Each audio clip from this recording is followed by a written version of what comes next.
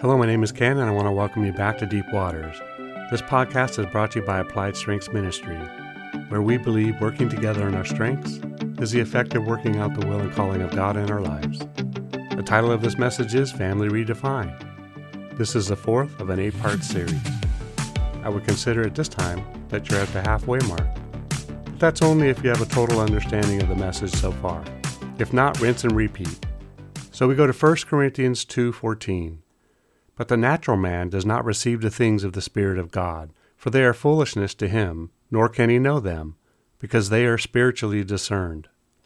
In Romans 4:17 it states, As it is written, I have made you a father of many nations, in the presence of him who he believed, God, who gives life to the dead, and calls those things which do not exist as though they did.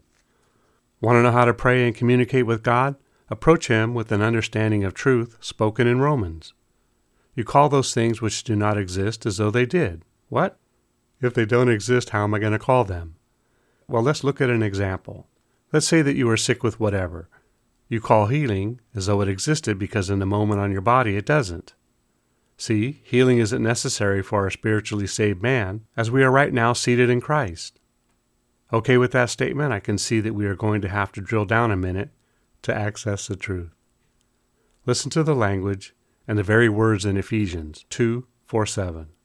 But God, who is rich in mercy because of his great love, with which he loved us, even when we were dead in our trespasses, made us alive together with Christ.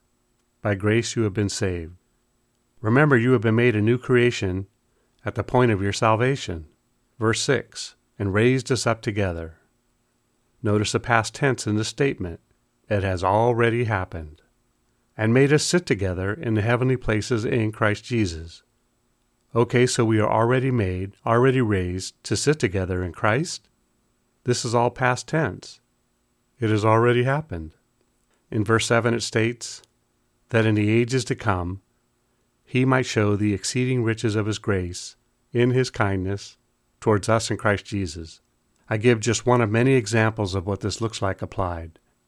It'd be here that I'd insert a disclaimer, which is that if you do exactly what I did to get my back healed, and you don't receive yours, it's not the fault of either of us. It could be a plethora of things to which I will not be going into in this message, as I have touched on it in some of my other messages. Just because they don't exist here. Okay, so I just got back from church and I was still a bit fired up that I could pray for things that don't exist as though they did just because they don't exist here, they do exist somewhere. So I threw my back way out working in the yard. I noticed as I was sitting contemplating what to do that the pain was ever increasing, and it is there that I made the decision to get cleaned up and go to the hospital.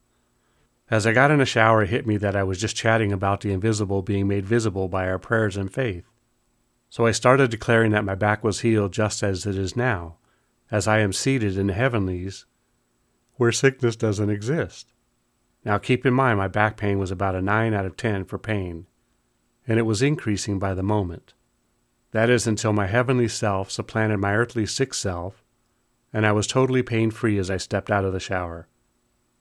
Now what existed was my healed self, my newly created self. Hebrews 11:1-3. Now faith is the substance of things hoped for, the evidence of things not seen. For by it the elders obtained a good testimony. By faith we understand that the worlds were framed by the word of God, so that the things which are seen were not made of the things which are visible. Having faith is evidence of things we cannot see. The sky is the limit of your understanding this level of faith. Remember, it is one of your new abilities and responsibilities. You will need plenty of it as you walk with God. In Luke 8:10, and he said, To you it has been given to know the mysteries of the kingdom of God, but to the rest it is given in parables, that seeing they may not see, and hearing they may not understand. The you he is talking about is the you that got saved. The others who very well may live in your household may walk around blind and deaf for a season before God Joshua's them. Joshua 24:15. But do not be discouraged. Do everything you can to be equipped for the work of ministry and become so strong and mature of a Christian that you remain when trouble comes. You remain so that you can be found standing. Mark 4:11-12. And he said to them, To you it has been given to know the mystery of the kingdom of God, but to those who are outside, all things come in parables, so that seeing they may see and not perceive, and hearing they may hear and not understand, lest they should turn and their sins be forgiven them. Matthew 10:35-37. For I have come to set a man against his father, a daughter against her mother, and a daughter-in-law against her mother-in-law. And a man's enemies will be those of his own household. I tried to get past it without stirring the leaves, but whoosh, there it is. Whoosh, there it is. But so look at what the God of love is doing. He said, I have come to set a man against his father. Intentionally, Jesus? My enemy will come from my own household? In my own house? Does it say will be? Not maybe, might be? Nope. I know some of you are thinking right now about this one verse more than the healing portion of this little message that could. I have experienced this firsthand and know it to be the truth. Now, if you were all good and a bag of chips, you would agree. Then let it be. No sense making enemies to prove God right. He is right and he is love. Verse 37. He who loves father or mother more than me is not worthy of me. The more than statement gives us some reprieve, doesn't it? But now we have to ask if I do.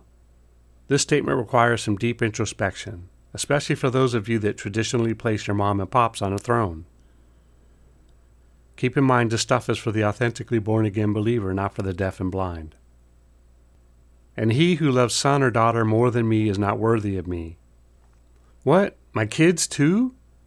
Now we want to keep it in context so that we can focus for a minute on the more than statement for some additional reprieve. But if you feel like this might be the case for you, and you should only make the determination if in fact it is true, then you can adjust accordingly. Hatred in the sense of hatred doesn't have to be a part of this recovery equation as you make the adjustments. Jesus did not hate his brothers and sisters, although you notice that they are not talked about a whole bunch in the Bible, not as much as his father. Okay, but because this section is so heavy, and there is a high probability that this just surprised many of you that it's even in print, we will break here. Remember, it's not what you find wrong or disagree with regarding these messages, but what you can take away from it. Together we can do more to impact the kingdom than if we work alone. Let's flip the script and kill, steal, and destroy the works of the enemy and create space for the light of lights to shine through into people's lives. Plant a seed and click on the like and subscribe button. Let's build this ministry together. Thanks, and see you next time in Deep Waters.